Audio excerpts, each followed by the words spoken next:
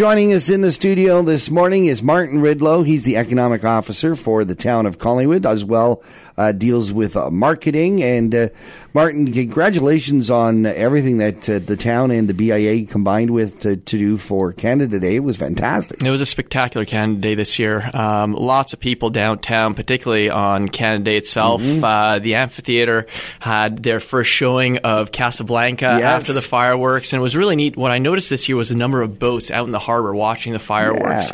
I did a rough count, over 50 boats watching the fireworks on top of the crowd that was gathered around Millennium Park, the Station Museum, and in and around the whole harbor. It was a real great community celebration. The Shipyard Amphitheater is really starting to get a lot of use in our community, and we saw that for Canada Day weekend. We heard a lot of great stories about how the bands did such a great job. Indeed. We're really starting to develop as many different musical venues as we can around town. Certainly Millennium Park and the amphitheater are two outstanding outdoor ones, but we've, of course, also got the Simcoe Street Theater and the Gaiety Theater. So it's really neat to see what's happening here with the musical scene. Simcoe County did a study earlier this year of all of Simcoe County and even into a little bit of Grey County. And what was interesting, they found that there's something very unique that's happening with the musical scene right here around Collingwood, where Bay Area and Orillia have a lot of cover bands. What we're finding is there are a lot of original musicians composing their own stuff, singers, songwriters creating their own stuff. We've got 14-year-old, 13-year-old young stars that are coming through, 16, 17-year-olds that are starting to perform down in California, and they're all coming from the South Georgian Bay area. And that's something very unique. So certainly with the Peak to Shore Music Festival starting off this Wednesday, it's a chance to celebrate both local musicians as well as some musicians that are coming from abroad. Yeah, it's a great blend, as you said, of a great way to promote what we have in our community, but it's also great when we can reach out and bring some of the bigger names, some of the folks that have been doing this a while, to not only entertain us, but to be that inspiration to local talent as to where this can go.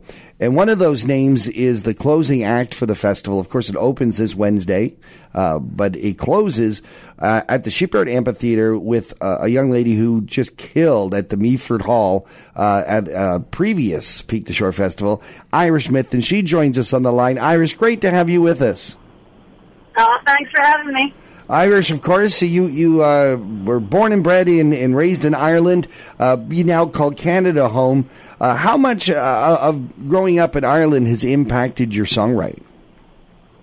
Oh, I'd say a great deal, actually. We're a nation of storytellers, and I totally incorporate that into my songs. And it's great. Canada is such an amazing country that you travel from one end of it to the other, and you just collect the stories along the way, and then they make it onto my albums, Your shows are certainly very musical. You write very passionate, very personal songs, but you also relate these songs to the audience with stories and just your stage presence. How important is the performing side of being a singer-songwriter to you? For me, it's almost 80. I would say 80% of it.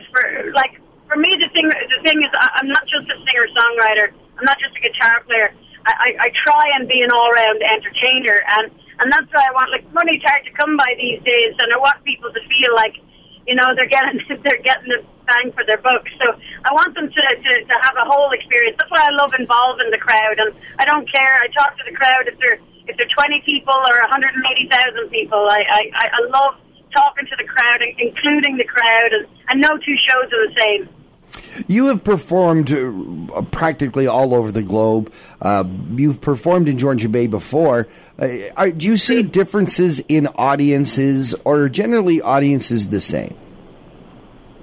No, absolutely, they're different. At their very core, they're all the same. We're all human beings, but the one thing that strikes me about the Canadian and the Australian audiences are very similar to me.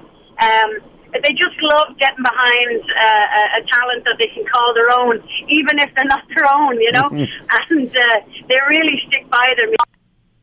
And one thing I find very similar between the Canadian and the Australian audiences is they love a story. They love a song that they can relate to, that maybe the songwriter has prepped, before the song starts, and they just get right into it, and that's something I don't notice everywhere. It's only really in Canadian and the Australian audiences.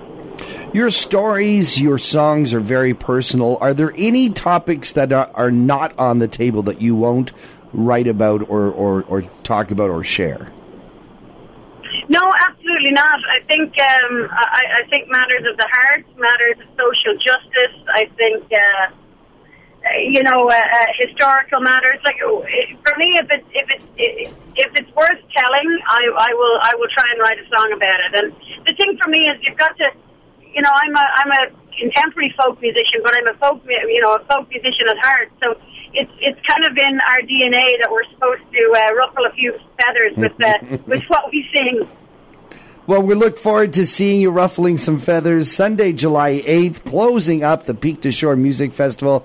The showtime is at 8 p.m. and at the Shipyards Amphitheater. And Martin Rydlo, if folks want more information about this show or about the festival in general, where should they go? The best place is to go to the website, peaktoshore.ca. Pops up right away. It's one of the top Google searches right now.